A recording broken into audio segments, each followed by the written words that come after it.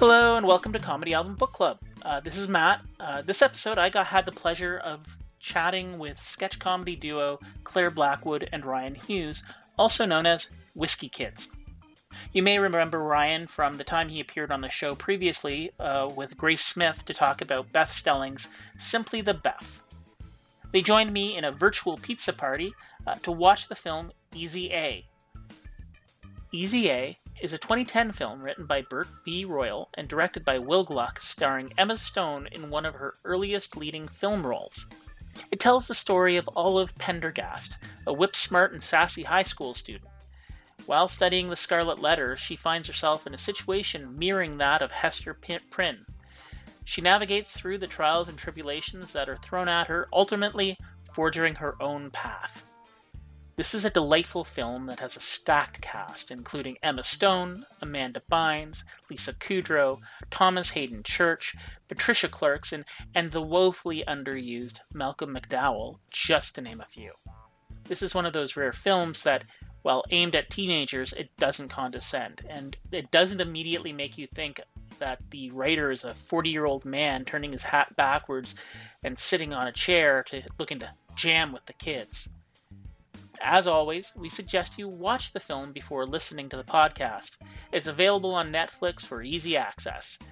The podcast will be full of spoilers, so you've been warned. Thanks again for tuning in, and welcome to Comedy Album Book Club.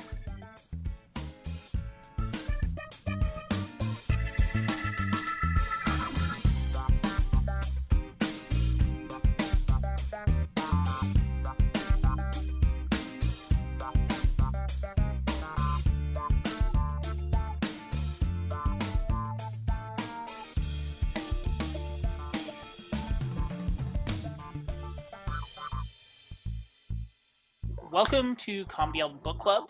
Today I sat with Ryan Hughes and Claire Blackwood, and writers, improvisers, actors, and all around just amazing performers. They make up the duo Whisky Kids, and we watched the movie Easy A.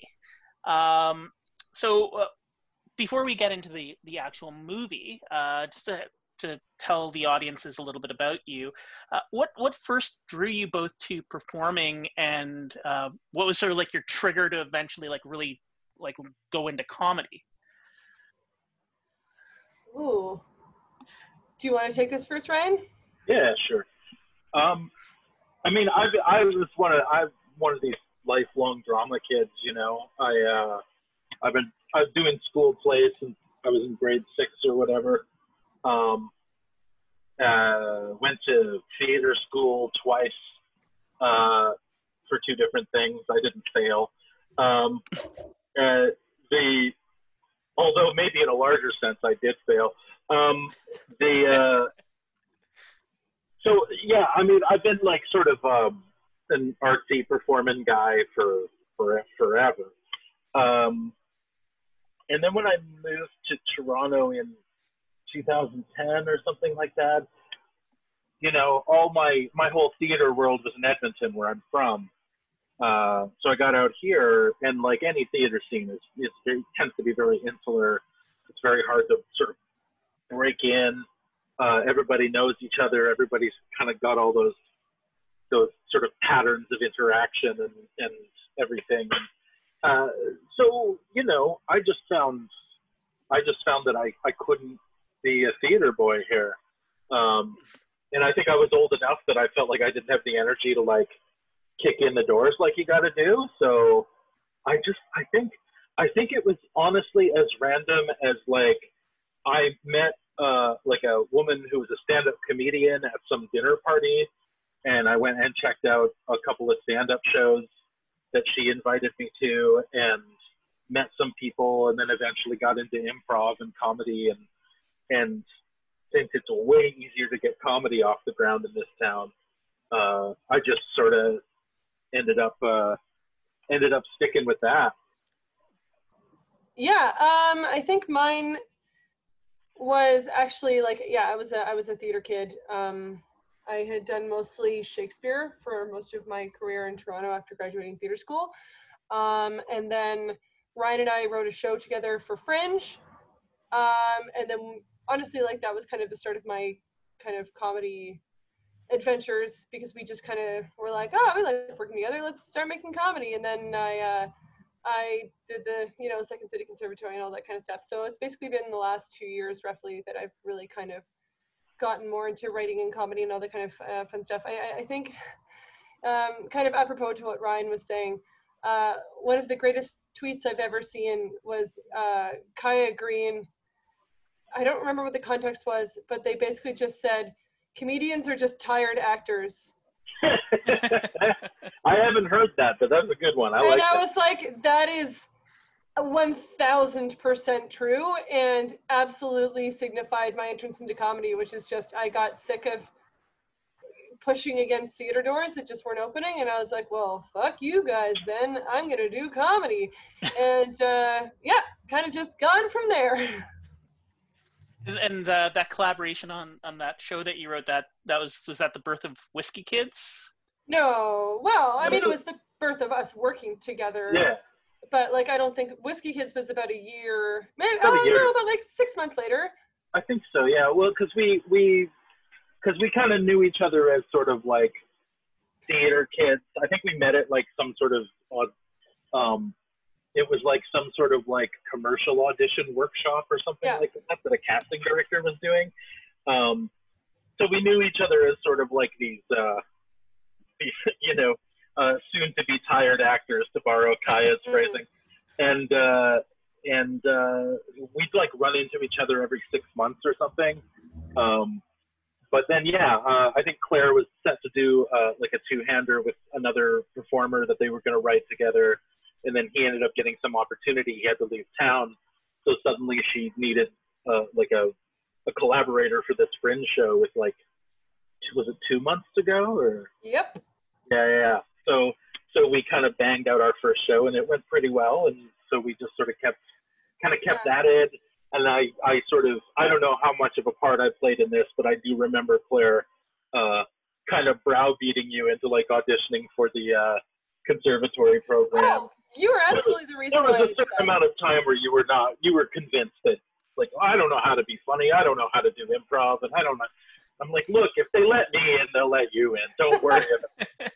That was pretty much it. Yeah.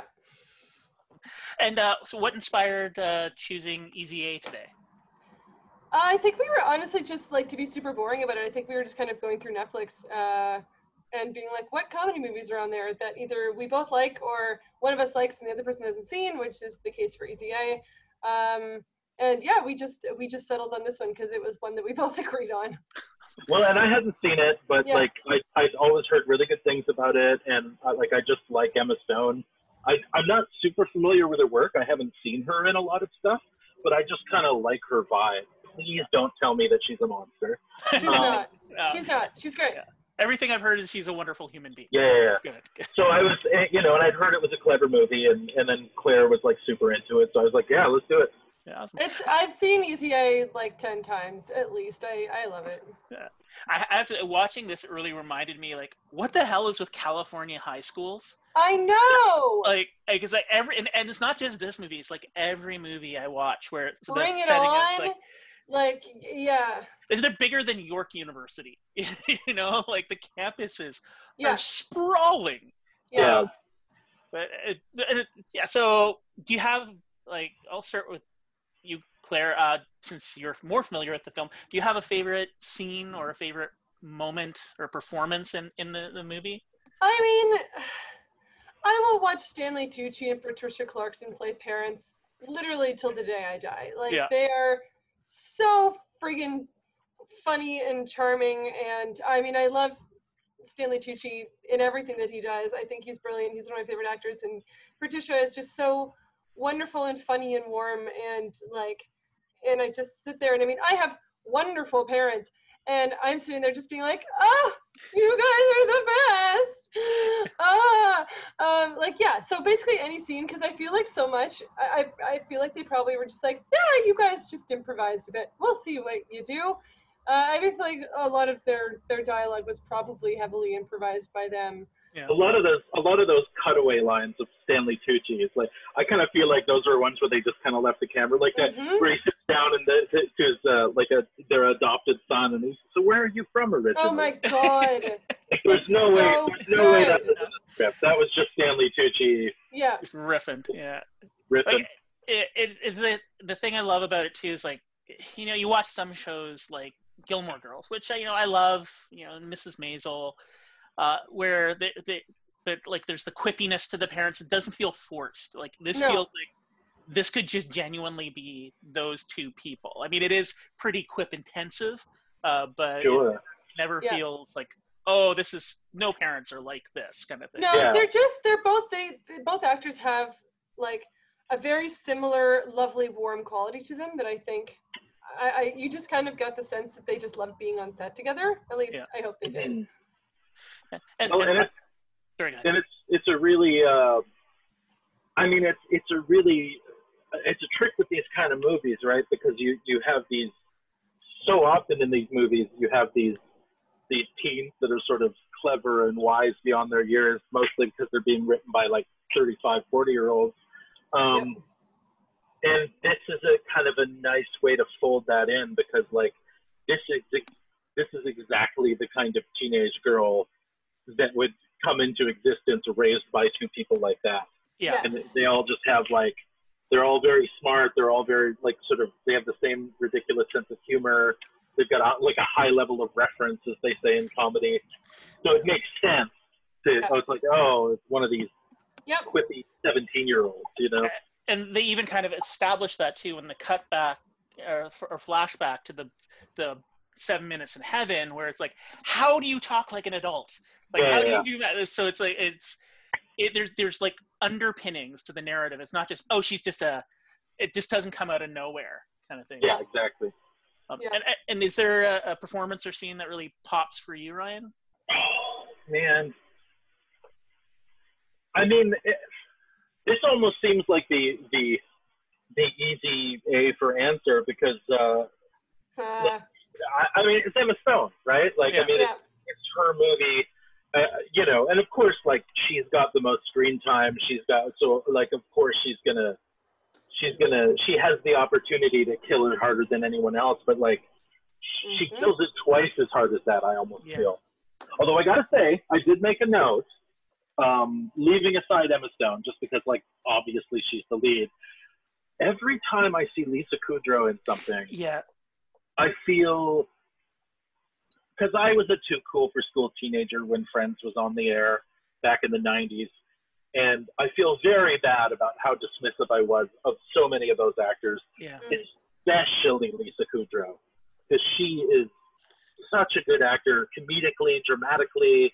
She can just walk an amazing dark line, and like, you know, and I feel bad that I wrote her off for so many years because I wanted to be cooler than Friends or whatever. Yeah, like her meltdowns are just beautiful to watch, because there's just like that energy, and there's like a storm that's being bound up that you just see just below the surface, and it's just it's a delight to watch, because it never strays into, it just walks that line between ridiculous and real really, really well. And so she's terrific. I have to agree though. I think Emma Stone was I mean, like, coming into this movie, she'd only been acting professionally for about 5 years by that point. She was 21. She was 21. She'd been doing it for 5 years. She had 6, but by that point, it's a heavy 5 years. She had 6 TV credits, 2 of which she was a lead in, and 7 film credits. But this was, I think, her first, her first major film lead, where she was the central character. Like, do you feel this is kind of, like, for me, like, watching it, I know I do, but, like, do you feel this is kind of where there's the Emma Stone character? This was her star maker. This was her movie. So I feel like after this, like, this is, like, people realize, oh, no, this is the person for these types of roles. Yep. Yeah. She's got a very specific vibe that quirky, sarcastic, charming girl.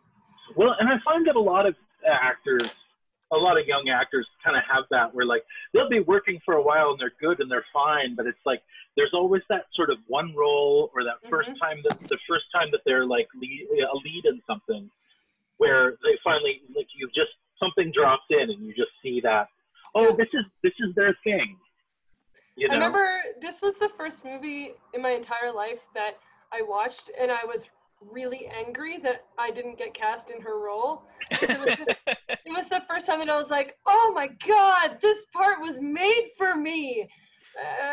Like I could ever be Emma Stone. But yeah, I think it's a perfect vehicle for her. And then you have Amanda Bynes, who I love, playing a character that like she doesn't normally play. Yeah. She does it so well. Like it's like she's very funny.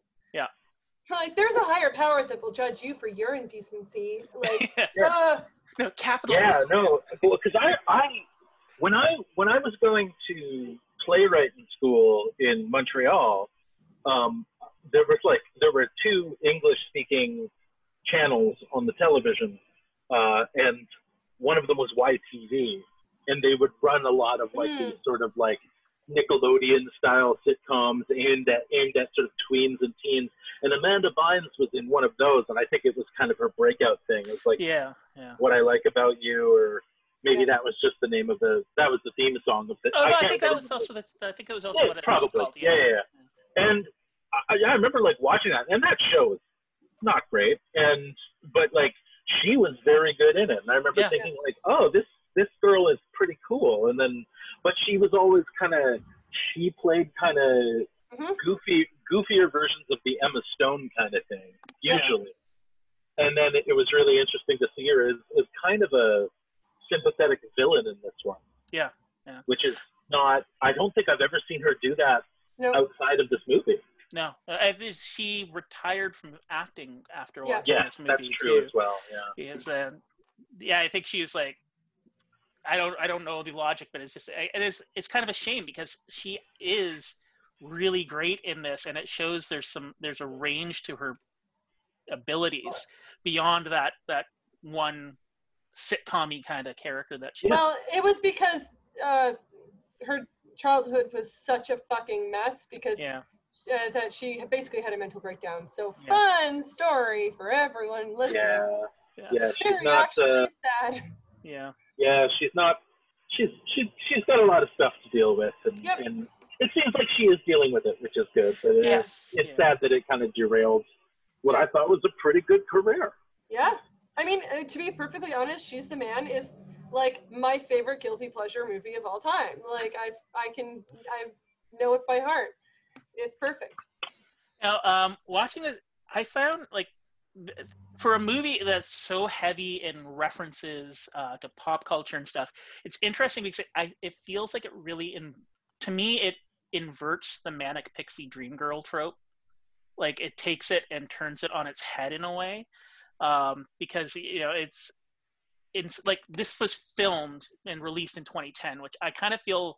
Like looking at the types of movies that came out and like just preceding it and after it was sort of like the peak manic pixie dream girl movie era, like 500 Days of Summer and all of that jazz. So whereas you have a sharp, quirky character, but instead of making it an aspirational target, instead of Emma Stone being the aspirational dream girl of a male protagonist, it's actually showing it through her eye, like her perspective and Olive's perspective, and sort of like just saying like, no, this is bullshit. These people have agency. Like I feel it gave agency to these types of characters that were often mistreated. Interesting. Yeah. I would almost disagree with your, like, with the crux of that point in the sense that I don't think this was ever supposed to be related to those kind of female characters whatsoever, because it completely just like defies what those characters are. Like I don't think there's an opposite of a manic pixie dream girl, because I think manic pixie dream girls are a very specifically constructed thing for a very specific purpose. Like they're meant to be the like love interest of a male driven film and exist for no other reason than that, as opposed to, I just think that this is a movie that's just a strong female lead. Yeah, like I'm kind of with Claire on that one. Okay. I'm not. Yeah, like I mean, I think she's definitely a subversion of a type that you would see, and I almost feel like, I mean, all the John Hughes references I think are in this movie are really are kind of a good sign pointer to that, because I do sort of feel like, I mean, I know that Olive, the character, really idolizes John Hughes. There we differ, but I mean, the guy made a good movie, but you know, some of that shit ain't aged well. I kind of almost feel like Olive is, if anything, she's an inversion of like the Ali Sheedy character in The Breakfast Club. Which is not quite Manic Pixie Dream Girl, because that's a bit of a darker sort of vibe, right? Yeah. Like, because Ali Sheedy is sort of playing this kind of like fucked up. The rumors say she's like the school nympho. She's, you know, there's a kind of weird fucked up gothy thing. But in The Breakfast Club, like in so many of John Hughes' movies, she's such a type. She's just a type, and I kind of feel like. And we do get to know her a little bit in The Breakfast Club, but even then, everybody there stays a type in a weird way. Whereas with Easy A, I think it's the same kind of character, but as you said, seen from the inside. Where, like, it's like the sort of the school, for lack of a better term, like, put this in quotes, like the school slut or whatever. Like the fucked up slutty girl or whatever. And but we're seeing it from her point of view, and we're seeing that she's a fully formed human being. So yes, I do believe there is a subversion there. I think it's maybe a different type. I and like the thing that I find is it acknowledges the filmic framework, like right from the get-go, where she's like, you know, and like how many movies start with this like woe is me teenager kind of thing. And the I mean, in a lot of ways it apes the form in an interesting way, like especially of like John Hughes films.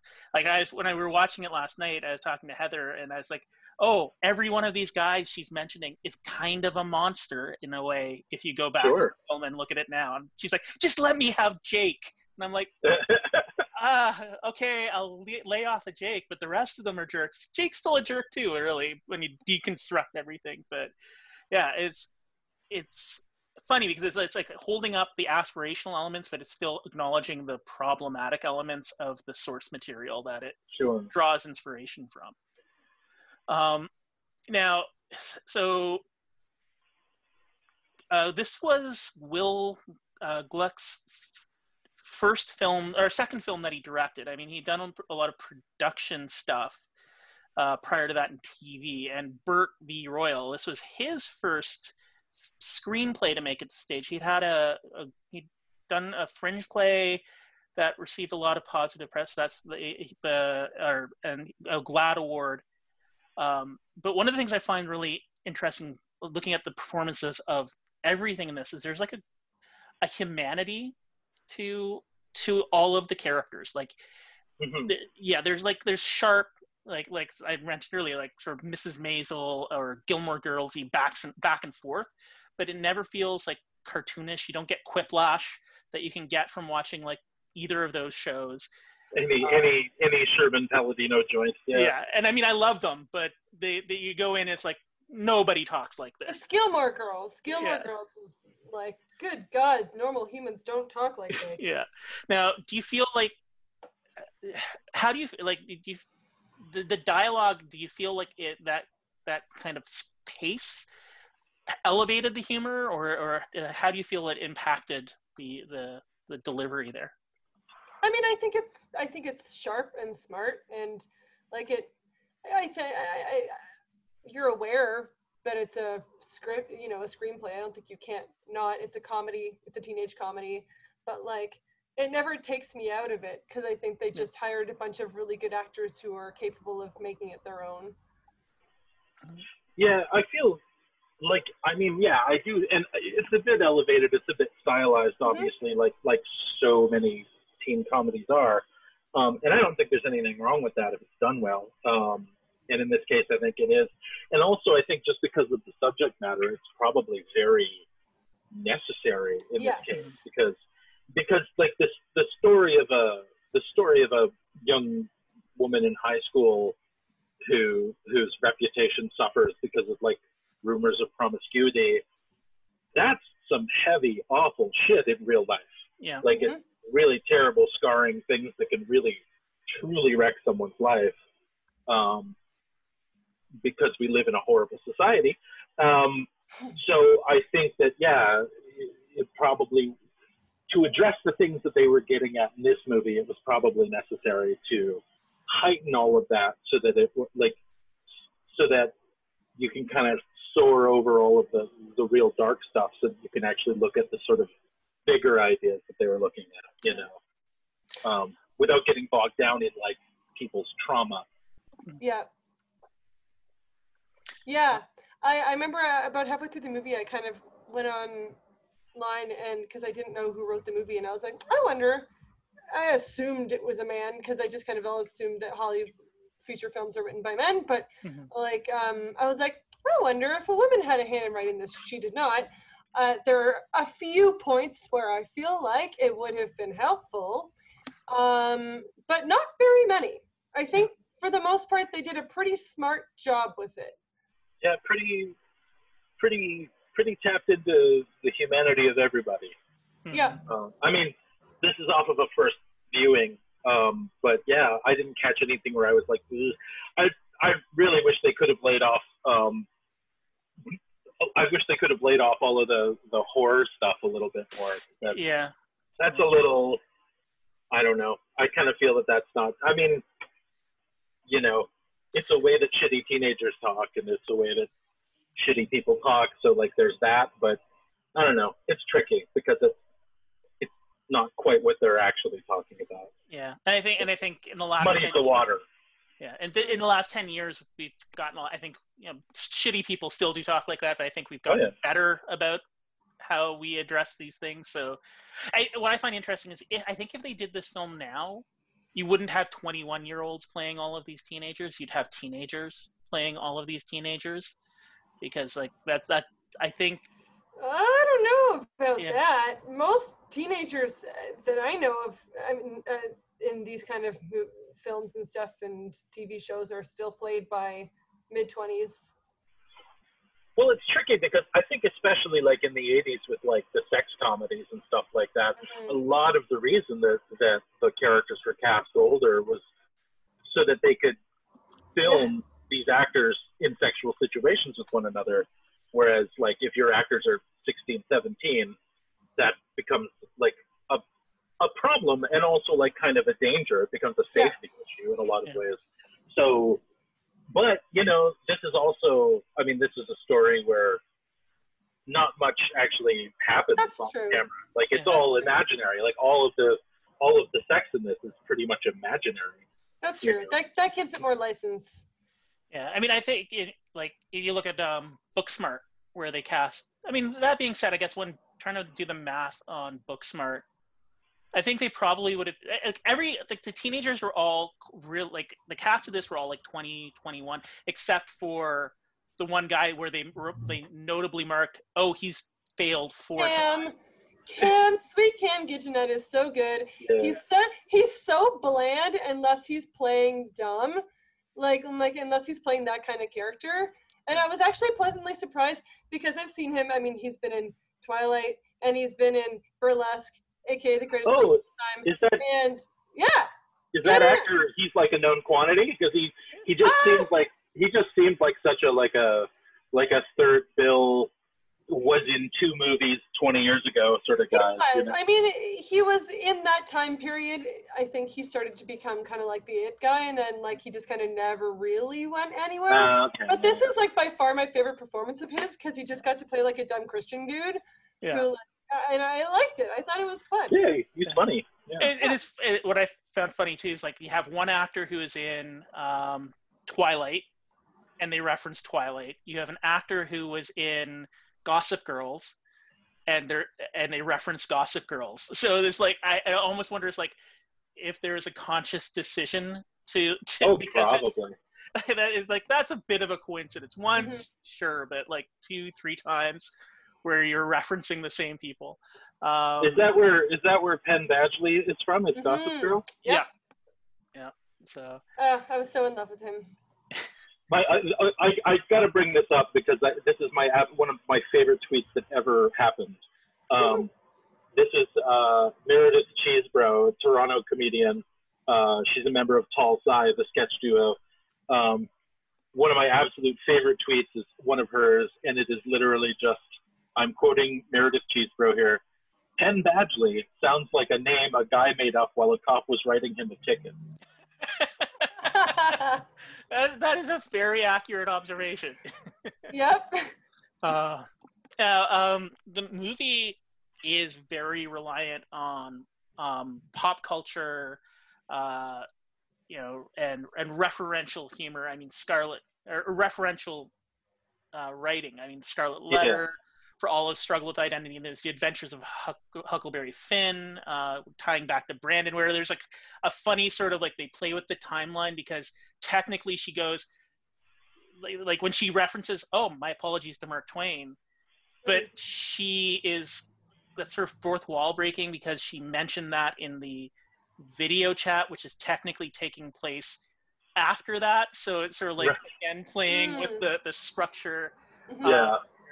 Now, your own material is very referential and pop culture laden. I mean, like there's I know if your Sketchfest show, there was the framing device of the video game that you used. Yep. They're deconstructed those tropes, and your sexy plague doctors sketch, which is hilarious. But it's like, it feels like it's a fine line between like how referential do you go? So how do you balance that? Like the film does it really well. I never feel lost watching the film. Like I always I can see it. So how do you, when you're writing your sketches, how do you balance like how deep to reference, how far to go, and how to balance that out? I mean, I think we generally do about like a third pop culture sketches. Most of our sketches come from like things that we find in our lives that are either like anxieties or worries or fears or things that we are annoyed by or stuff like that. And then we'll throw in some nerdy stuff because it often coincides with our mutual interests or my interests or stuff like that. Well, and we're nerds. I mean, I feel like you're more of a nerd than I am. I am more of the nerd. Yeah, I'm a bigger nerd. Like, I'm from that world. I speak nerd. Yeah, I wasn't like, hey, Ryan, I want to do this video game opening. And you're like, what's a video game? Like, yeah. Well, I mean, and I think the thing is as well that, I mean, yes, I do think that that's an element of our sort of vibe currently.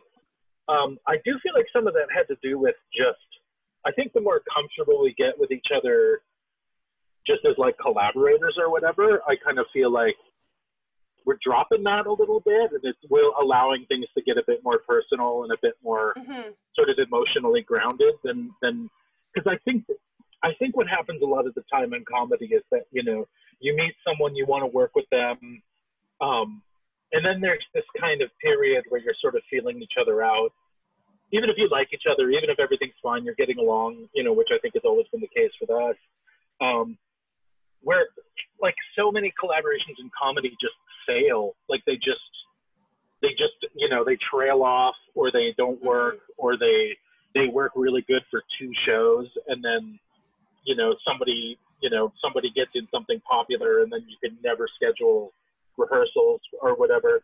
So I think people are kind of initially on guard, and so I think a lot of the stuff you pitch is a bit more arm's length and is a bit more dependent on pop culture and dependent on, like, it's kind of stuff you can put out there without any risk to yourself, any sort of personal risk. And I think that as we've established the fact that, like this is a long-term collaboration, I think that we've gotten better at just sort of like, well, no, let's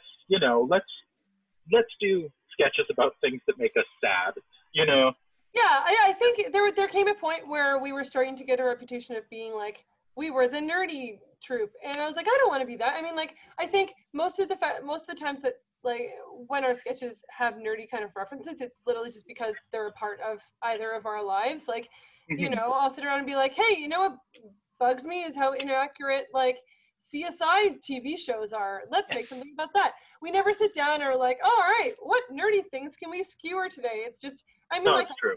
Like all comedy, it's just kind of coming from like things in our lives that have inspired us or made us laugh or make us angry. So like, I don't think it's ever a conscious choice. It's like, yeah, No. like it's kind of just pulling from the good and the bad.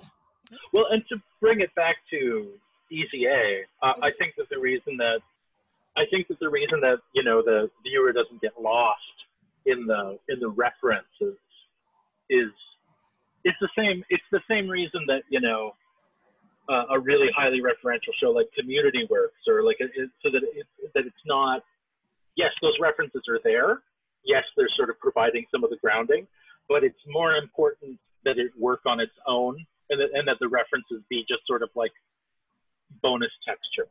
Yeah. You know what I mean? And I kind of feel like Easy A does that really well. Even if you know nothing about Nathaniel Hawthorne, even if you know, like, if you're just watching it and you think this is like a pure story that's like made up from whole cloth and doesn't come from anywhere, you can still follow it. It still makes sense. There's still emotional investment in it.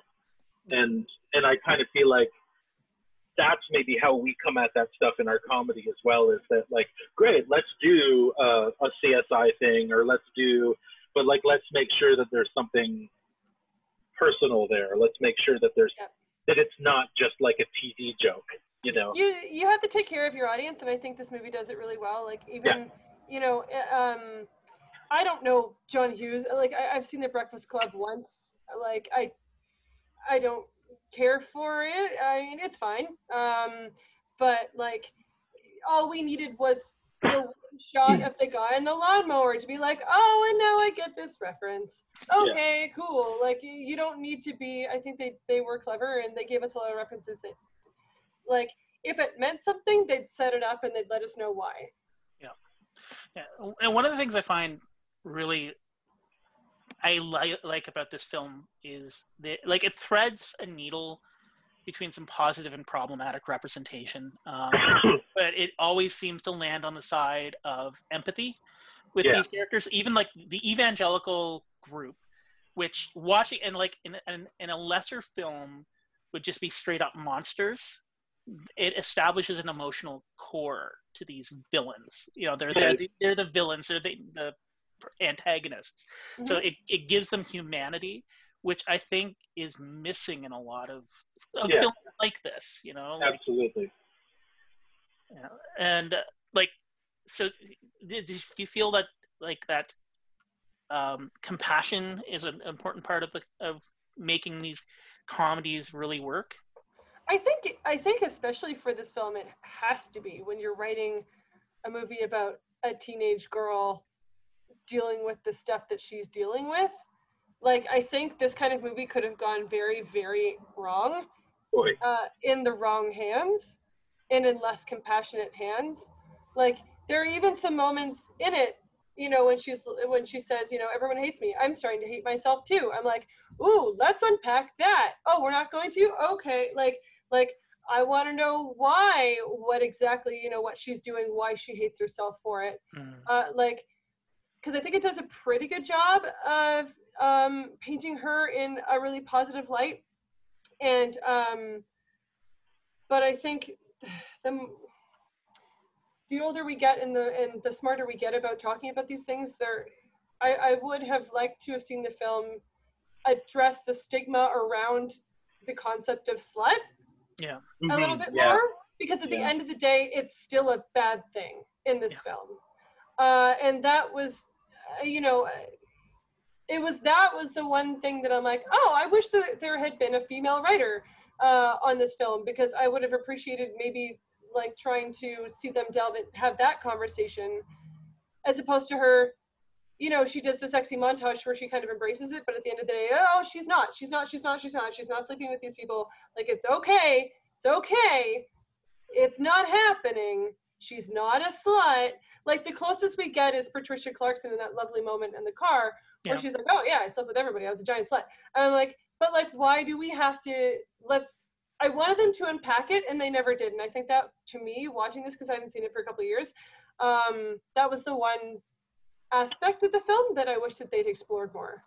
Mm-hmm. Yeah. Yeah.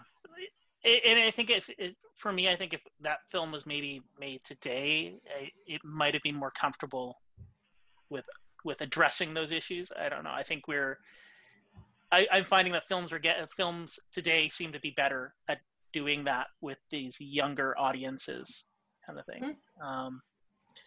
Now, one of the other things I found interesting, because like 2010, so it was released in 2010. It's in a lot of ways it embraces information technology as a plot of as a device within the film in an interesting way. Like Facebook is name checked. You got phones, and as for people texting, they're actual, plot devices. They're not just some like, oh, these kids in their phones. It actually keeps keeps the story moving forward. Now, do you feel that that's possible, that it could date the film in any way? Like, do you think that, like, when using something of the moment like that, do you think there's a risk to potentially, like, make it inaccessible down the road? Or I don't think so. I mean, the film is already dated itself in having phones that flip. yes. So I mean, well, and in Netflix being a series of DVDs that come to you in the mail. Yeah. that Stanley Tucci is flipping through at one point. Yeah. I mean, my short answer is no. I mean, I think no and yes. Yes, it is dated, but I don't think that's a detriment. I don't know how you'd avoid that. And social bullying, if anything else, like social media bullying, is even more of a problem than it used to be. So if anything, this was just the start. Yeah. Yeah, technology is always going to date a thing, but it doesn't. A movie can be of a time and still not date it. You know what I mean? Like, there are great movies from the 50s that are obviously, all those cars are 1950s cars, and the only way that people can remotely communicate is by the phone. But if it's a good story and it's a good movie, everyone just kind of goes, well, it was the 50s. That's all you need. Yep. So, like, I mean, I kind of feel like, technology is always going to date, but a good story doesn't date. Yeah. Yep. And I think that comes back to the emotional core. Like, there's a genuine compassion for all of the characters in this. It's like one of the things, sort of as a side note, kind of one of the funny things I found is, like, all of Olive's family are named after food. So you've got really? Chip is her little brother. I missed that. Rosemary is her mom, and Dill is her dad. In the scripts I read, her older brother's name is Cale. She has an older brother?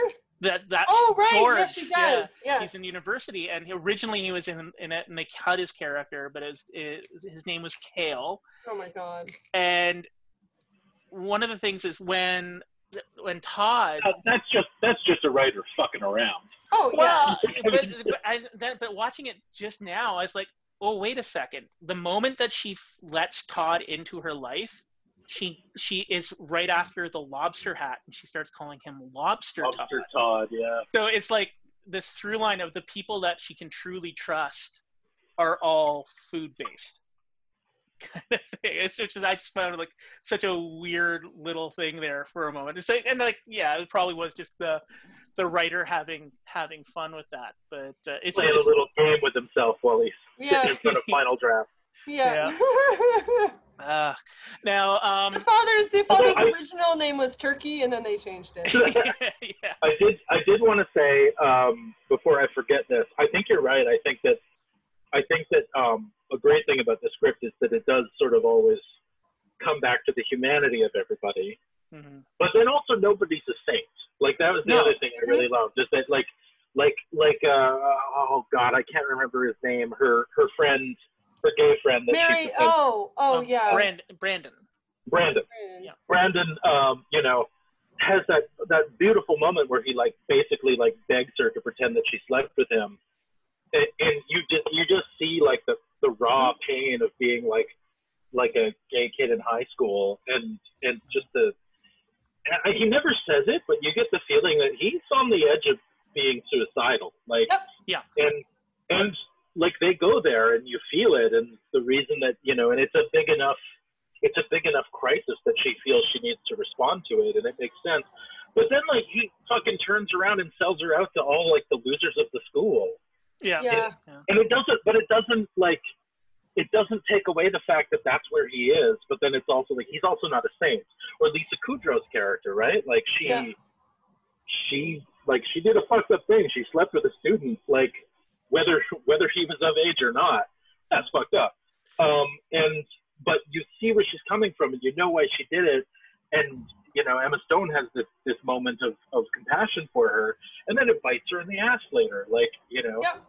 And it's like, so nobody's a saint, but also nobody's just like a straight up monster. Like I really enjoy that kind of storytelling.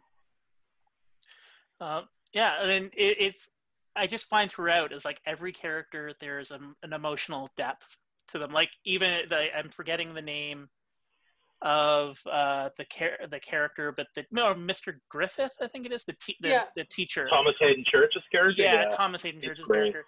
Or it's just like we've all had that teacher who's like trying to be cool, and every once in a while they were a little bit cool, but then I'm not gonna rap. I'm not to stop that. Yeah. Remember, Earth Day's tomorrow. Okay. Oh my god. That was a beautiful line. So good. Such a beautiful example of subtext. I love it. Yeah. I also forgot that Fred Armisen is in this movie. And he's so funny for like the 30 seconds he's in there. Yeah. The second time she knocks over the framed picture on his desk, and his reaction is just, "Come on!" I know. The dumbest thing, and it's perfect. I know. Before we start wrapping up and everything, are there any moments or anything that you want to maybe highlight before we wrap up for the film? I mean, it just goes back to your original question. Anytime Stanley and Patricia are on camera, like anything that they do, like when they're like, you kind of look like a stripper, but a high-class stripper for governors and athletes. It's my favorite line in the whole film. Yeah. There's a lot going on in that line. Oh, it's so good. I did like Lisa Kudrow's line about a student brought a knife to school. I mean, it was a butter knife, but that is a gateway knife. Like there are just, and there's a thing like. Some of the lines are so out there, absurd like that, and I think it's a real testament to the actors that they like grounded everything enough that you kind of don't notice how whacked out some of that dialogue is. Yeah. Yep. You know? Yeah. Like if you watch Superbad, they're great performers, but the dialogue is so bananas they can't save that from just feeling like a silly movie. Whereas this film, you know, around the same time. One of the same performers, and just they're able to take dialogue that's super silly and just give it heart. That is like, I can see this coming from a genuine place in that moment. Like if I was with that person and this was real life, I could see that coming from that person and never feeling sort of fake and filmy.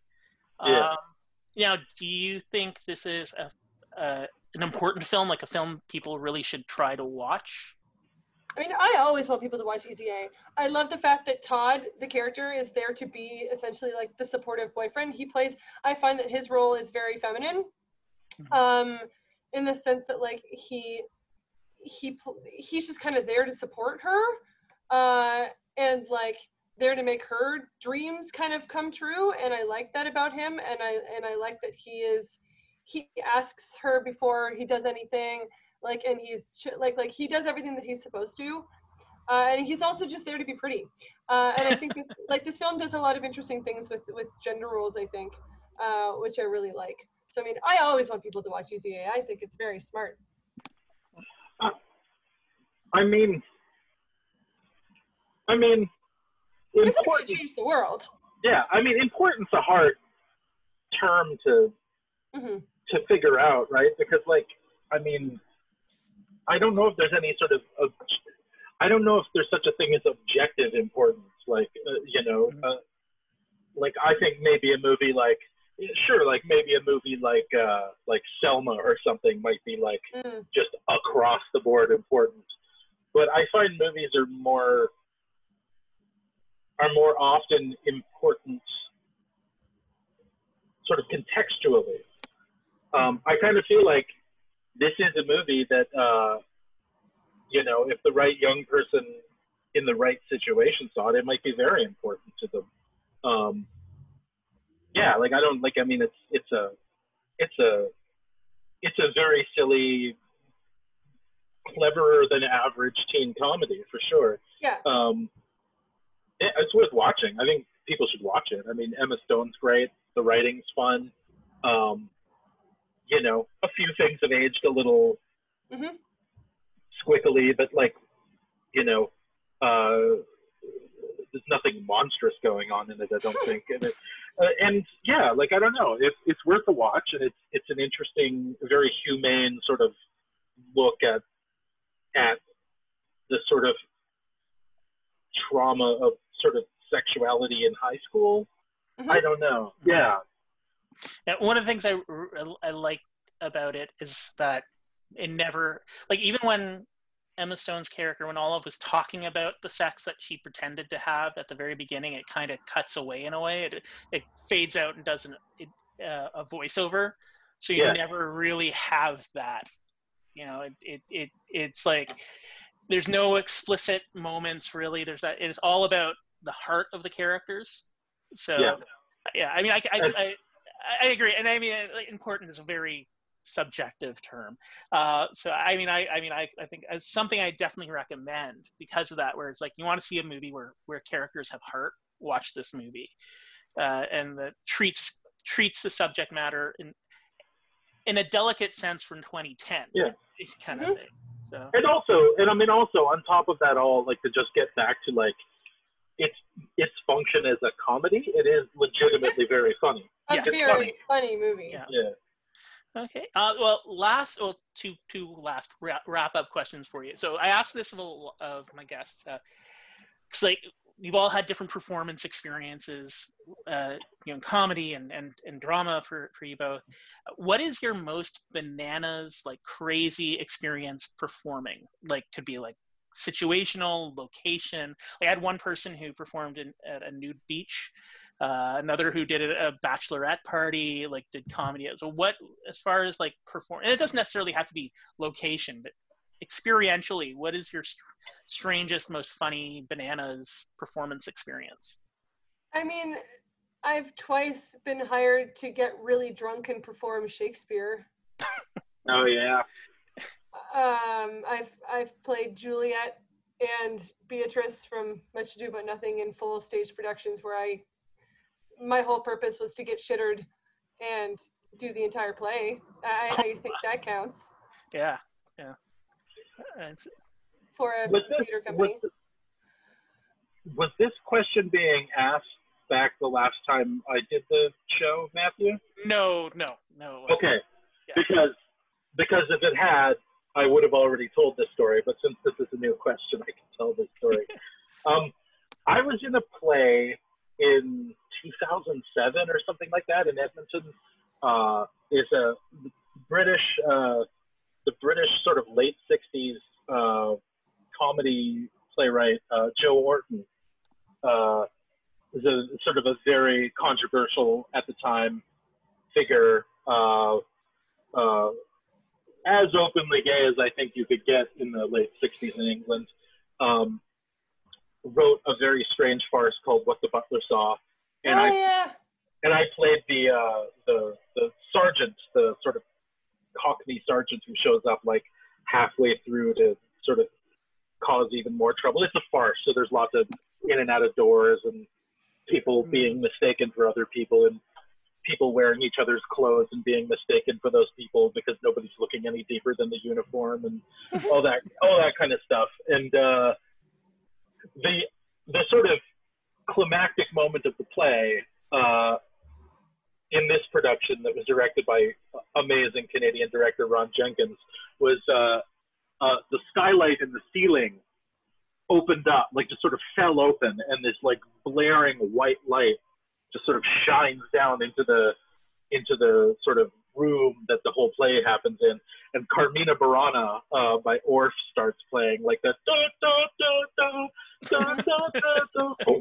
that song, and then this huge silver ladder just gets sort of lowered into like this gleaming silver ladder in this blinding white light, and then my character climbs down the ladder. My character climbs down the ladder in like a skin-tight leopard print dress, and a giant like Wilma Flintstone red beehive wig, covered in blood. Oh my lord! And then just sort of climbs down the ladder while Carmina Burana is blaring, and all the other characters are all in their underwear at this point, cowering below me. And every night, the crowd went nuts. It was like a rock concert for a second, just because it was so out there, and it was so. The play starts, and it's just this. It's very 60s British. It's very stiff. Everybody's being very British. And then as the play goes on, like it gets to the point where everybody's shooting at each other and covered in blood and in their underwear, and like so it's just this complete collapse of society, right? And so they were ready for it at that point, and it was like I was like every time I did it, I was like, I will never get an entrance this good again, and I haven't. I can't believe I've known you for like really known you for 3 years. And I've never heard that story. Well, this was years. I mean, this was like 13, 14 years ago. No, so, I'm just saying, like, I'm shocked it's never come up. So now you have to write something where Ryan gets to enter to, like, bombastic music covered in blood. Great. Yeah, see, I've already done it. I've already done that, yeah. I'll work on it. Our next sketch show is going to be insane. Okay, well, if people wanted to read you or watch you perform online, where can they find you? Claire gets very regularly published at the Beaverton. She's one of the writers for the Beaverton. Yeah, I would say for myself, follow me on Twitter at Claire Blackwood. The Whisky Kids are at Those Whisky Kids, I think, on Twitter. Those Whisky Kids, yeah. Yeah, or you can find us on Facebook as well. Excellent. But Ryan, where are you mostly? I am mostly unemployed and looking for a day job. No, I'm at Those Whisky Kids. I'm at like on my socials are like Ryan F. Hughes, all one word. Come check me out. I post intermittently. And I'm on Twitter too much. Yeah, awesome. Excellent. Well, thank you very much for joining us today, and thanks for listening to Comedy Album Book Club. Well, thanks for having us.